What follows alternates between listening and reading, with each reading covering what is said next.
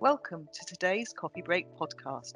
We are joined by Anna Elliott, a partner in our UK employment team, to look at some recent developments around post-termination restrictions, including the current government consultation.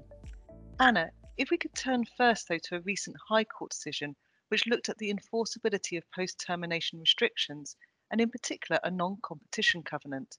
These restrictions are renowned for being particularly difficult to enforce, aren't they? Thanks, Catherine. Hello, everyone.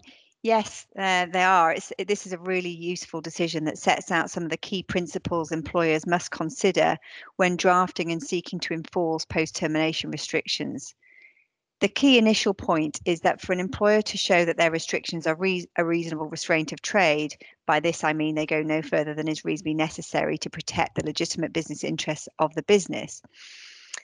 And this is determined at the date the employee enters into the restrictions based on what might happen, not at the end of the employment relationships when you look at what did happen.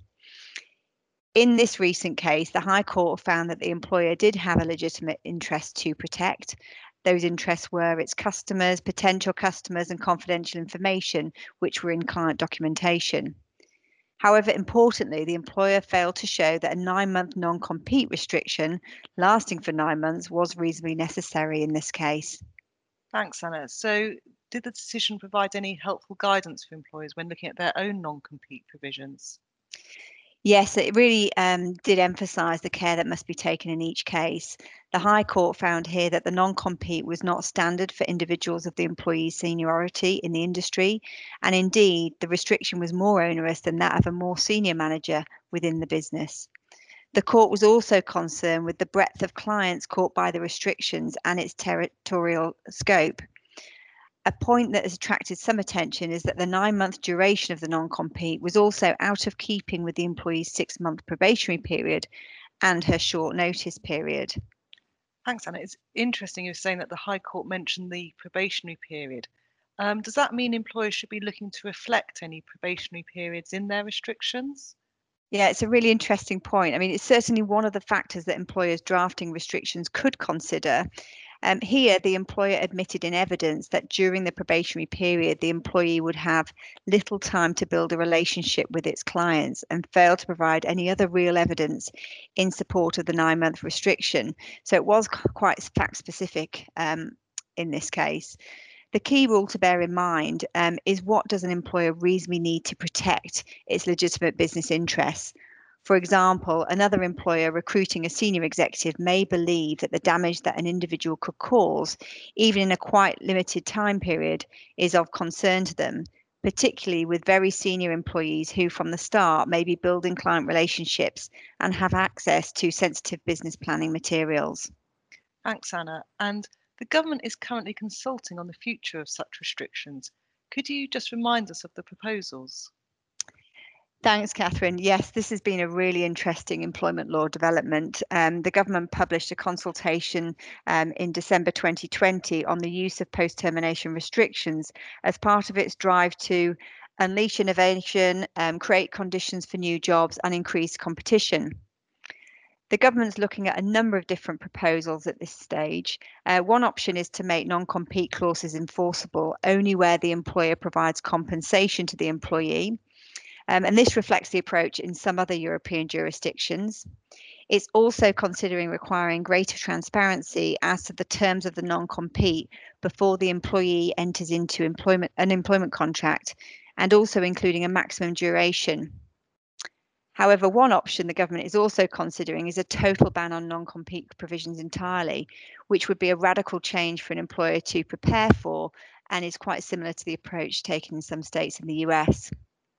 So that would So, be a huge change for us yeah, in no. the UK. So, should employers be waiting to see what the consultation brings? Yes, any reform could be some way down the line. So for employers, there's no need for a significant change in approach at this stage. It is, however, always a good time and prudent to keep restrictions under regular review and to assess whether they need any updating to account for promotions or role changes. Remember, as I mentioned earlier, that the reasonableness of covenants are assessed at the time they are agreed and entered into.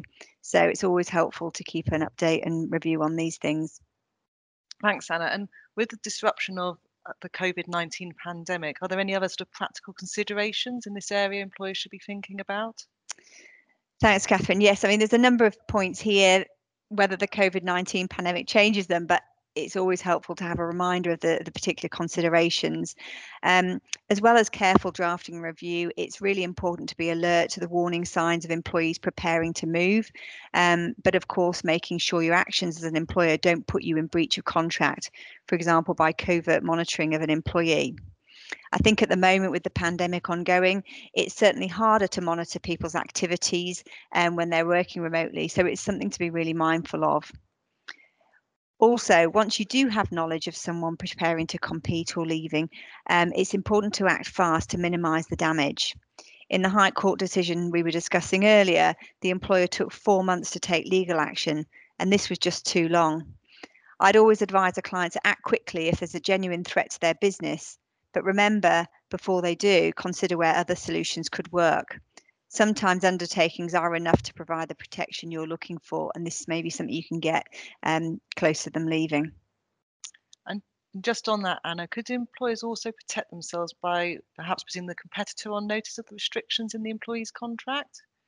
Yes, absolutely. That's a very good point. When an employee is departing to join a competitor, one thing to think about is putting the new employer on notice as soon as possible. Often the terms of the employment contract can provide for this, but a direct approach from the former employer to the prospective employer is also a helpful deterrent, particularly if you're going to threaten a claim for inducing a breach of contract. Please also be aware that before disclosing this information, you need to carefully consider the potential GDPR implications as well. Thanks, Anna. Post-termination restrictions are certainly a complicated area, and the recent High Court decision you were talking about really does emphasise how this sort of one-size-fits-all approach is unlikely to work. Businesses should look, obviously closely at their own requirements for particular roles.